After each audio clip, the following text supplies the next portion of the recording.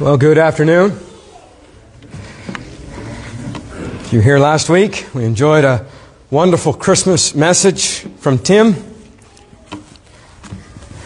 There'll be another one on Christmas Eve. If you have your Bibles with you this afternoon, you can open them to Matthew chapter 26. We'll be in verses 31 through 35. And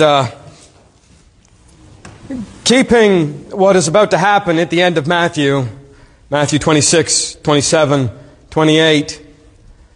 This is the reason why He came. And messages about the cross of Christ are never out of place at Christmas time, because it's what He came to accomplish. And so far in chapter 26, when we come to verse 31, the Passover preparations have been made. Judas has been dismissed. The Last Supper has been enjoined, instituted by the Lord, and now Jesus and His disciples are on their way to the Garden of Gethsemane. And as they go, the Lord initiates a conversation with them. It's not idle chit-chat. Jesus has a very definitive purpose in this conversation. He is revealing to the disciples their overconfidence. You ever talk to someone who is overconfident? They think they can do something even though they really can't, and everybody seems to know it except for them. For most things, the worst case scenario for being overconfident, it ends with the person being humbled or embarrassed. Right? They boast, they're very confident, they put their hand to the task, and they fail and they're humiliated. Usually that's what happens when someone's overconfident. But embarrassment is far from the worst thing that can happen. There is danger in overconfidence. I mean, imagine a child who is very confident that they can take mom or dad's vehicle out on the road to get to where they want to go. Or a military leader so confident in his strategy that he can't see the obvious flaws in his plan. Or imagine a doctor so confident about the diagnosis that they've given, they cannot possibly imagine there being an alternative cause. There's danger in those confidences. Danger enough that people could be killed. And when Christians are overconfident, and when Christians are so sure of themselves, usually it ends very often in unnecessary suffering. It ends in sin. It ends in division and even possibly apostasy, falling away from the faith altogether.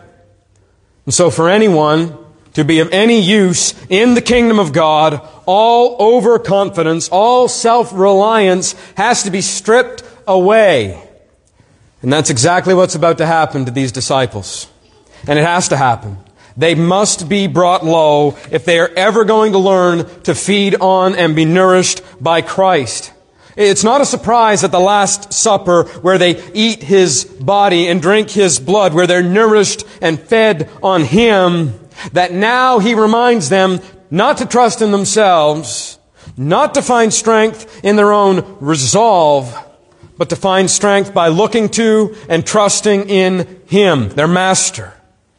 In these verses, we are reminded of our need for Christ as we see our weakness and His strength. Matthew 26, 31 through 35. Then Jesus told them,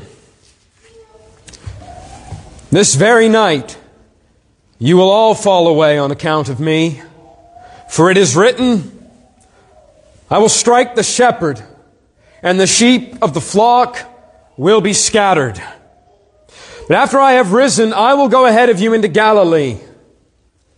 Peter replied, "Even if all fall away on account of you, I never will." "Truly I tell you," Jesus answered, "this very night, before the rooster crows, you will disown me 3 times. But Peter declared, "Even if I have to die with you, I will never disown you." and the disciples said the same. Let's pray. Lord, I pray that you would show us where we have put our trust this afternoon. Lord, we like to be blind to ourselves. We don't like to see pride or spots or failures or overconfidence. But you know they're there. And I pray, Lord, that this afternoon would be a time of refining for your people, where we would see our weakness so that in you we would be made strong. Thank you, Father, for your kindness to show us these things. Thank you that it's your good pleasure to give us the kingdom. Lord, help me to preach and help us to hear. It's in Jesus' name we pray. Amen. Very soon we're going to be in the Garden of Gethsemane. And when you consider the mission of Christ, the mission that begins at Christmas, and you consider His mission, His becoming a ransom for many, His dying for the sins of His people, His coming to save His people from their sins and to endure the curse. All of those things that Christ came to do, the battle isn't fought on the cross. The battle is fought in the garden on His knees. When He gets up from that struggle, when He gets up after wrestling in prayer, the victory's already won. The terror of what was coming, preparing to face it, that was the hardest part. That's where we're headed in this passage. To Gethsemane. To the thing that caused the Son of God such agony, He sweat drops of blood. So the last Passover has come and gone. The Lord's Supper has been instituted. And now the hardest battle the Lord will fight is right there ahead of Him. And He and His disciples, they're marching out to meet it. That's where they're going. Christ courageously at the head, and all of His disciples puffing their chests out behind Him, albeit in vain. But that's where they're headed, to the garden. The great agony of Christ. And on the way, you're just seeing this, just a glimpse of the great-heartedness of Christ. On the way, you know what Jesus is doing? He's not stuck lamenting about Himself. He is instructing and strengthening His disciples by preparing them in advance for what's going to happen. And by the way, I want you to notice this and pay attention, because this is one of the ways the Lord strengthens you and prepares you for the world, by telling you in advance what's coming. Did you know that? That's a kind of strengthening. He tells you in His Word what will happen when you become a Christian. He tells you what will happen when you strive for godliness and holiness. He tells you what to expect from your family and from the world and even from the church. He tells you what to expect from other people who are sinners like you. And He tells you what it's going to look like to follow Him. And in it all, He speaks the truth. He doesn't sugarcoat any of it, right? He warns, for instance, that when you follow Him, your enemies might be those in your own household. So be ready. He warns that anyone who wants to live a godly life in this world will be persecuted. So in your mind, you think, I want to live a godly life. You're going to be persecuted. It's unavoidable if you want to be a Christian in a fallen world. You'll be mocked, maligned, hated by all for His name's sake. Some of you, they will lock up and kill, thinking they're doing a service to God. In this life, you will have trouble. So imagine what would happen to someone if all they ever heard about Christianity was that it's nothing but a frivolous joy and a peaceful, easy feeling. Right? Come to Christ and now I'm happy all the days. They're going to be in for a shock when reality comes knocking. That's not what the Bible says. And that's not what the experience will be. You come to Christ, you won't be happy all the days. A lot of days you might even despair of life itself like the apostles did. And if you're not prepared for that, if you don't understand the trials that will come, that Christianity will bring you, you're not going to make it. You'll be disappointed. You'll be disillusioned. You'll think you've bought into a lie, right? And ultimately fall away. Which is why Jesus says the things He does. John 16:1. I have said all of these things to keep you from falling away. That's the goal. That's one of the reasons why these verses that we read this afternoon are here. That's why the Bible says what it says and why the Lord says what He says throughout Scripture. It's why we're repeatedly warned over and over again throughout the Bible and why these 11 men are told specifically, a great trial is upon them and they will fall away. A great trial is coming and they will abandon Him. And He tells them so that when it happens, they won't be destroyed. Now they'll be sad. They'll be distraught. They'll be confused. They'll be afraid. They'll be struck down. All of those things. Destroyed and forsaken? No. He even tells them He's going to go ahead of them to Galilee. He'll see them again. Sorrows will last for the night. Joy is going to come 3 days later. His method for warning these disciples is by quoting Scripture. That's how He warns them. He quotes specifically from Zechariah 13:7. Zechariah 13:7. And the whole prophecy is verses 7, 8, and 9. And it's about the Messiah. And if you were Jesus reading this passage, you wouldn't find it particularly encouraging. But it does give us a lot of insight about what's happening here on the way to the cross and why they fall away. And we're going to come back to this specific prophecy at the end. But the fourth line of Zechariah 13, 7 through 9, the fourth line is what Jesus quotes. Strike the shepherd and the sheep will be scattered. What Matthew wants us to see here is the disciples' reaction to hearing that when their shepherd is struck, they'll be scattered. That's where the focus is. How do the disciples respond when they learn they are going to abandon their Lord and Master? Unsurprisingly, they don't take it well. There's a strange shift that happens from the Lord's Supper to now. The Lord's Supper, they hear, one of you is going to betray me, and they all respond with self-distrust and say, Lord, is it I? Is it I who's going to betray you? They've forgotten all about that now a few hours later. Right? They were having a good time celebrating the Passover, laughing, singing together, and now they've returned to their much inflated opinions about themselves. And so when they are confronted with their weakness, Peter speaks up. He says, if everyone else denies you, Lord, I won't. Jesus affirms. He says, oh yes, you will. Peter objects again, and the rest join him. Now, Peter gets a bad reputation for this, and we kind of look down our noses at him, but you know who Peter ought to remind us of at this point? You know exactly what I'm going to say.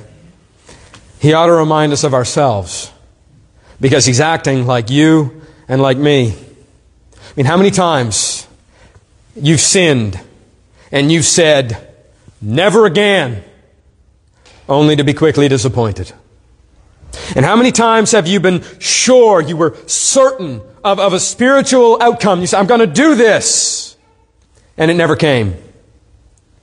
How many times have you determined and you have resolved to start doing something, start obeying something, and as soon as the moment for testing that resolve came, it evaporated like cotton candy dropped in a bathtub.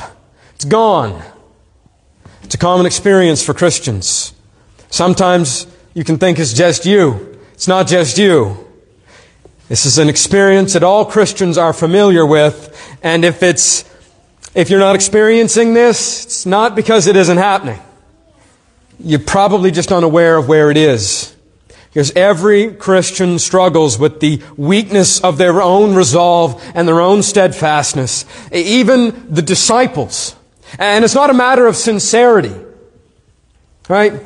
It's a matter of weakness. They are very sincere. Peter, no doubt, was sincere. When he said this, he meant every word of it. Just like you are sincere when you say things like, never again, or from now on. You're not making those things up. In that moment, you're not lying to yourself. You mean every word, and in those moments, you are as determined can be. It's good to be determined, right? It's good to have resolves, and it's good to care passionately and strongly about overcoming sin and advancing the kingdom and becoming more like Christ. So don't hear what I'm saying and think, well, I can never seem to follow through, so maybe I should just lower my expectations. And that's worse. I mean, imagine Jesus says to the disciples, I will be struck and you'll all fall away, and they turn around and start packing their bags and say, well, I guess I'll get ready. That's worse. Lord, help me is the right response. We ought to have high expectations of what Christ is able to do and lower expectations of ourselves. We want to strive to grow in godliness. We want to strive to put sin to death. We want to strive to advance the kingdom and be determined to do those things, but do them in the right way, and don't do it overconfidently trusting in ourselves.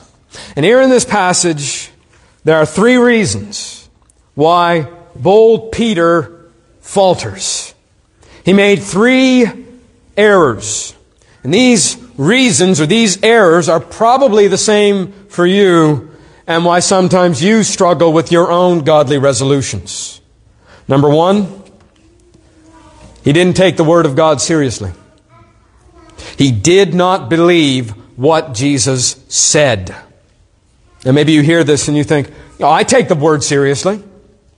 I believe it's inspired. I believe it is the Word of God, and that I believe that I should do what it says. I believe the Bible. Well, that's good, and you should believe it. But do you believe it specifically for you? Do you believe that what God says about you is true? Or is it true in a general, vague way, or true for most people, but maybe most of the times you're an exception? You say, what do I mean? Well, consider 1 Corinthians 10. Flee, right? Run away from sexual immorality. You know what that means? It means there are all kinds of temptations you're going to face in this life. All the time, every hour, there will be temptations coming. And most of them, you're going to go toe-to-toe with and fight. Right? You're going to preach to yourself. You're going to press back against a rising temper. Right? You're going to strive to do the right thing in this situation. But listen, you don't fight every temptation the same. This temptation mentioned in 1 Corinthians is too strong. And I don't know how many times people think that they can handle it. Right? I can go into the situation where I'll be tempted in this way. I'm strong enough, I can handle it, and it's not going to happen this time. And they go right back into the trap that's captured them time and time and time again. But you know what they don't do? Flee. They walk right into what God says they ought to run away from. Instead, they ought to be like Joseph, who at the first sign of temptation shook the coat from his back and ran out of the house. That's called not actually listening to what the Bible says about how to deal with this temptations. And all of the resolve to overcome that particular sin, so long as you don't flee from the areas and realm of temptation, all of your resolve will not accomplish anything. Or let's say you're in a relationship. You have another example, and you lament and you cry out to God in prayer, and you're wondering why it won't get better. You're wondering why resentment seems to grow and not lessen, right? And in spite of all of your resolve to make things better, they don't. You're not doing any of the things that God's called you to do in that relationship. Right? You won't forgive unless they come and make amends. You won't go to them and try to talk and work things out. You always make them come to you. Or you forgive on your terms and in your way, but it's not the way that God has commanded you to forgive. It's not the way that God's forgiven you. Just take this for example. It's a wife. You want God to deal with your husband. And so you do all kinds of things. You pray night and day. You're reading the Bible. You're raising your children in a godly way. But the one thing you never try, the one thing you cannot bring yourself to do is 1 Peter 3:1. It says, "Wives, be subject to your own husbands, so that even if some do not obey the word, they may be won without a word by the conduct of their wives." How do people respond to this command? I'll do anything but that. Your words are your weapon. And you cannot bring yourself to do what this calls you to do. God has given you a weapon that brings Him directly into the fight. Loving, wordless submission. And by wordless, I don't mean that you don't talk. I mean you don't lash. And everybody knows the difference. But you do that. You're a wife here in this room. You do that and God will deal directly with your husband. Paul Washer has a sermon on this passage called How to Live So That God Will Kill Your Husband. It's one of his most popular sermons. But if you refuse this, if you refuse it, it doesn't matter how much you pray or how many other areas you strive to do what's right. If it's all up to you in this regard and you won't listen to His Word, God's not going to come alongside. And all of your resolve and all of your determination won't accomplish anything. Or let me give you another one. People concerned about spiritual warfare and demonic activity. And let's grant that the activity that they're concerned about is real. Right? And I'm not saying that it doesn't happen, but very often what people call demonic activity is something else entirely. But imagine a genuine confrontation with the demonic. What do some people do? And maybe you do this, you're certainly probably aware of it. What do? They start screaming things like, "Devil, come out," and start commanding the devil and mocking him and saying all kinds of silly things. Right? "I rebuke you, Satan." You've heard this. You know what the Bible says about that? It says these people are fools. It's not my words. Jude 8, 9, and 10. It says they blaspheme the angelic ones. That's not a reference to the angels. It's a reference to Satan and his demons. It says they disparage. They speak foolishly about things they do not understand. And because of how they talk, they endanger themselves. Just take a look at verse 9, or let me read it. It says, "But when the archangel Michael," so it says they're talking about the devil, saying all of these silly things. Listen, when the archangel Michael, verse 9, contending with the devil, was disputing about the body of Moses, he did not presume to pronounce a judgment, but said, "The Lord rebuke you." So when someone starts talking about binding Satan and telling him to be gone and things like that, thinking that they have great power, they're actually making themselves an angelic laughingstock and become more susceptible to being deceived and led astray. They didn't take the Word seriously, and they've opened themselves up to deception. There are many other areas in our lives like this. God tells us how to deal with a certain sin, deal with a certain relationship, deal with a spiritual battle, and we march out very confidently, but we do it under our own banner. We seek to do what is right, which is good, but we seek to do it in our own way and not His way. When we say, "Lord, I have a better plan. I'm stronger than I used to be. I can do this now." Mature Christians Mature Christians aren't those who go and fight temptations that God says run away from. Mature Christians are the ones who have reached the point where they know that they can't fight it and they run away. Second error Peter makes is he despises his brothers. I mean, it's obvious, isn't it? You can almost hear Peter's thoughts.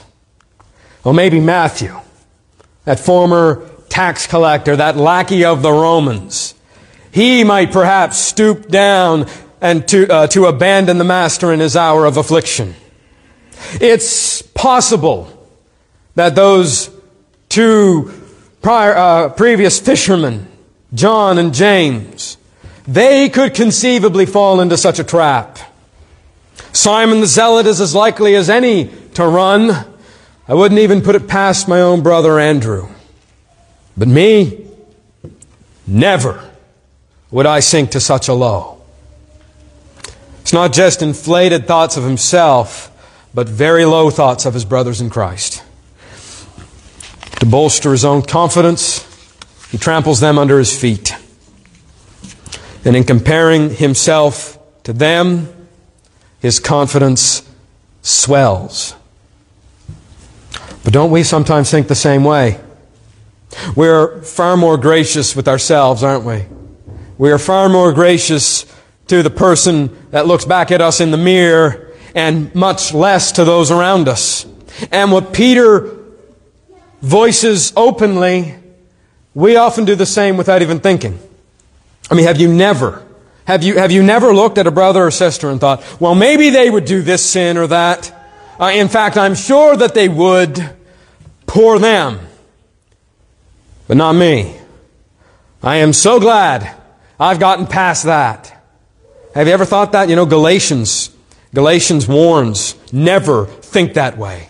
Compares sin to a wild animal. If it's devouring your brother and you go to help them, it says, be careful, because it's just as likely to leap off of them and onto you. This sin is great in twofold. One, it forgets that a haughty spirit comes before destruction. And two, it does not love the body of Christ. It is not love when you judge the character of a person with nothing more than a suspicion. You shouldn't judge a book by its cover. And you say, well, the Bible says we'll know them by their fruit. Yes, you will. But you have to look at the branches first to see what's there. And the Bible also says, let every matter be established by 2 or more witnesses. And so at the very least, you have an obligation to give a person the benefit of the doubt, because that's what love does. Love believes all things, hopes all things, until proven otherwise. And so the default disposition of a believer towards another person is charity. And if you're concerned about a person falling into a particular sin, you don't write that person off, you go to them. You go to them directly to try to make it right. That's Matthew 18. This comparison can be fatal to your resolve and determination. It can. You're comparing yourself to the wrong person. It makes your lack of resolve and the sin that comes from it, it makes it look like it's no big deal, right? Well, so-and-so probably does it too. It's like in prison, someone's a thief. They're a thief. They're in prison for stealing. They're confronted about it. What do they say? Yeah, I might be here, but at least I'm not a murderer. And then you go to the murderer and confront them about it and say, oh yes, I did. I killed 2 people, but at least I'm not a pedophile. And they can always find someone lower on the rung to step up on, to make themselves look better. And we do the same thing when we compare ourselves to others and say, well, I might have fallen into temptation, but I'm doing good compared to so-and-so. The moment you say that, you're done. Your progress is over. When you compare yourself to other people in order to justify sin or bolster your resolve, you have stopped all forward motion in the Christian life and you have begun to fall backwards. So don't compare yourself to others. Compare yourself to Christ and His Word. It will have a humbling effect. Third, Third reason Peter's resolve failed. This is the main culprit that ruins all of our resolve and derails all of our determination. Peter was overconfident. Peter was very sure of himself. He greatly overestimated his own strength and greatly underestimated the temptation he would face. He thinks he's going to stand. He thinks that he can do it. And he joins the ranks of Goliath, who faced David confidently, not knowing it would be his last battle. Or he's like Ben-Hadad, the king of Assyria, boasting of the victory he would enjoy over Israel, only to be defeated in the field. Or Sennacherib, who was unable to even imagine that he couldn't conquer small, pitiful Jerusalem. And yet he lost his entire army in an hour, and when he went back to Assyria, his own 2 sons struck him dead. Or Nebuchadnezzar, boasting in the greatness of his kingdom, not realizing his very boast would be his downfall. They were all overconfident, self-confident. They had proud spirits. It's the downfall of many and is the reason why, first and foremost, all of your resolves and determinations fail. We forget Proverbs 16:18.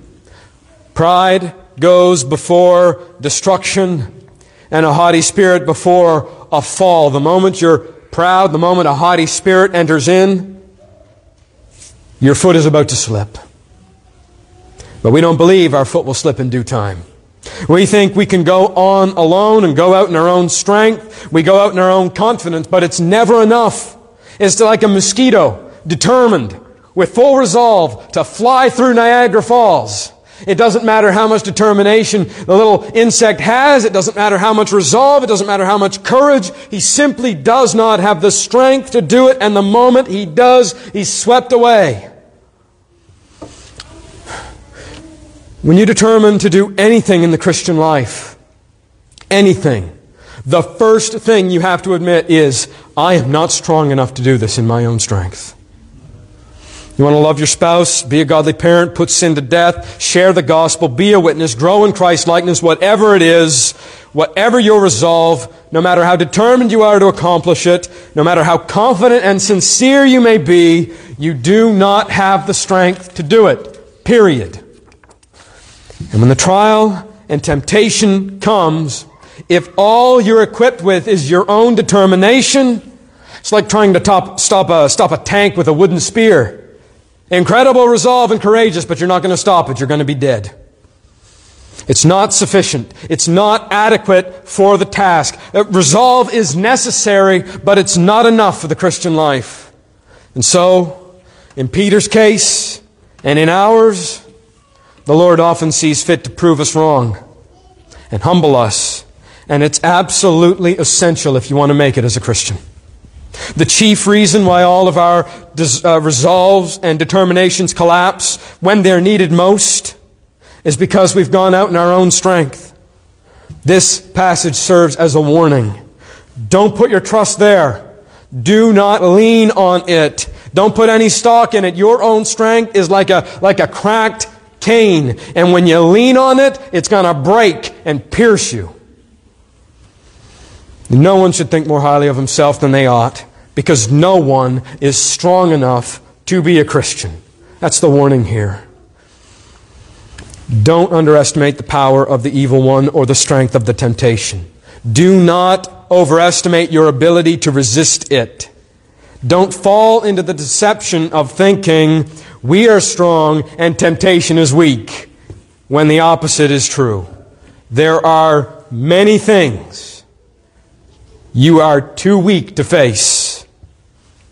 Matthew Henry says, those are least safe who in themselves are most secure. That's what we all need to learn.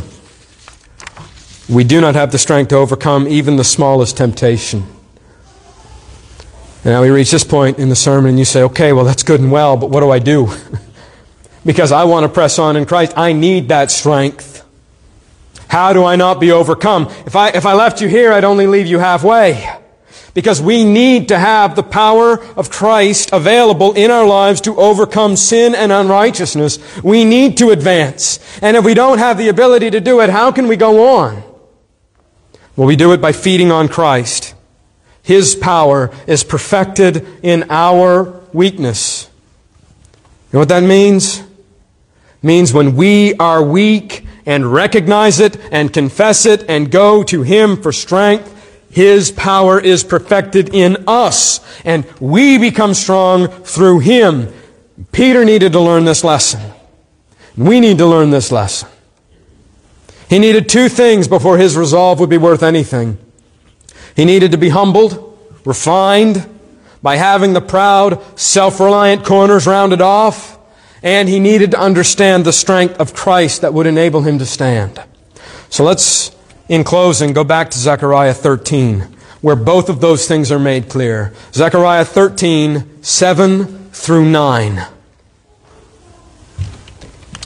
The prophet writes, "Awake, O sword, against my shepherd, against the man who stands next to me, declares the Lord of hosts.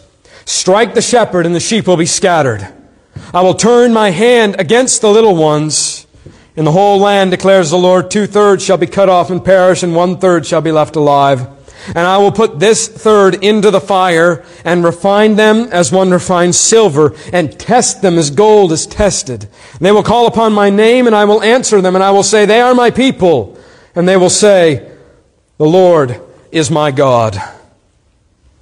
In this passage, you see the strength of Christ. If you had a prophecy like this given about you, oh, how we'd tremble. You would be tremendously afraid. Do you realize what it says in the opening lines? God has drawn His sword. The Lord of hosts, Lord of heaven's armies, is standing with His sword out of the scabbard and pointed. But it's not pointed against His enemies. It's against His shepherd who stands by Him. If you have a keen eye or ear, you would have noticed there's a difference between what Jesus quotes and what Zechariah says. Jesus says, quoting the Scriptures, "I will strike the shepherd." Zechariah only says, the shepherd is struck. It's not a mistake. If anything, it makes it clear. Jesus is perfect and perfectly and infallibly translating or interpreting this prophecy for us. He says, God the Son is about to be struck, but not by the Romans, and not by the guards in the temple. He is about to be struck by the Lord of hosts, His Father. It's God speaking in Zechariah 13 when He says, "Awake, O sword, against my shepherd, against the one who stands next to me." And you see the picture of what's happening. This is one, I'm sure, of many of the Scriptures rolling through the Lord's mind as He goes towards Calvary. That this is, imagine He reads this, "My Father is about to run me through with the sword. It's out, it's in His hand, and it's coming for me." I can't help but be reminded of Mount Moriah, where Abraham takes Isaac, his son, his only son, whom he loves, up onto the mountain and prepares the sacrifice and draws the knife to slay him. But he's confident. He says, the Lord will raise him from the dead. Nevertheless, in obedience, he is about to do the most difficult thing a loving father could ever do. And in that moment, the Lord intervenes and He stops Abraham and says, "Now I know you love me. I will provide." Here is the provision. God draws His sword and aims it against His own beloved Son. And He strikes the shepherd, and the sheep are scattered. We see here just a glimpse, glorious glimpse, of the strength of Christ. His face is set like a flint towards Jerusalem. And sometimes you see people enduring terrible trials. And you wonder, how can they go through this? You read about them sometimes. You see them. How can they keep going and put one foot in front of the other with everything that's bearing down on them? You're amazed and admire their resolve. And that's just human weakness. How much greater is the courage displayed here by the Lord? Strength of resolve to face what is coming. Strength of restraint, because He could stop it at any moment. Strength to lay down His life willingly. Nobody made Him do it. Strength to endure the curse and the darkness and the blackness of being utterly forsaken. Strength to endure injustice patiently with no earthly expectation of deliverance, only death. There's the strength to love in spite of the pain that he's going to endure. And not just on this night where he warns them, right? He is on his way to be destroyed, and his concern is to warn his disciples so that they will be strengthened. That's one of the things that is amazing when you read the passage. The disciples don't give Christ any hope or help or encouragement whatsoever. It's just Christ pouring himself out into them. You see the strength of sacrifice, where he has already given up everything in heaven, the respect, the glory, the majesty, the praise of angels, to come down and be mistreated and maligned and murdered. He came knowing he would face these things. Consider the resolve of Christ. It's a strength that is truly divine. You don't know anybody like this. The greatest person you know, the most godly individual you can think of, they do not even come close. But it's this kind of strength that's necessary, and apart from which it is impossible to be a Christian. How do you get it? Humility. This passage also tells us why they'll fall away. Verse 9. It tells us why. And I don't mean why as in, well, what caused them to fall away, right? Because they were afraid or intimidated. For any of those reasons. I mean this passage tells us why in the Romans 8:28 kind of way. All things work together for good for those who love the Lord. This prophecy tells us what God is doing in the life of Peter and the apostles by letting them be scattered. He's refining them and testing them like silver and gold. He is purifying them and preparing them so that they will say, "We are your people," and He will say, "I am your God," so that they'll call upon His name. This is how Peter is refined. He is refined by humiliation. He is refined by failure, and he learns the lesson in the hardest possible way. He does exactly what he says he would never do. Hopefully most of us can learn the lesson the easy way. You read about your need of grace and the strength that comes through Christ, and you humble yourself and you're safe. That's not usually the case, is it? Some of you have been getting beat up for years and years, and your resolve has come to nothing. Maybe because you're not taking the Word seriously. Maybe because you're comparing yourself to others. Or maybe because of self-confidence, you've never called upon the name of the Lord. And God is refining you through struggle. So how do you call upon His name? That's what they need. That's where the strength comes from. How do you do it? How do you humble yourself? How do you renounce self-confidence and draw strength from Christ? It's really simple and really clear.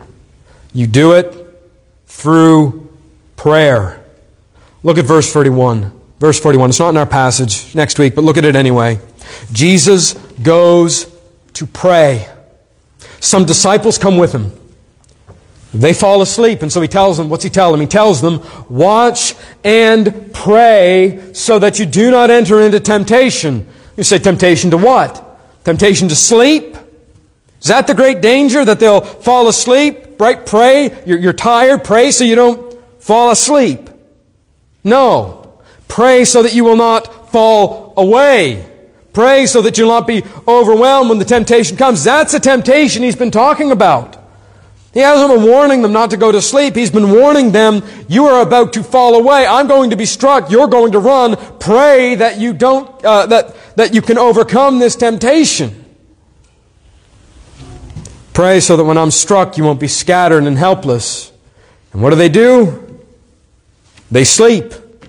When the trial is upon them, they turn tail and run because they would not pray.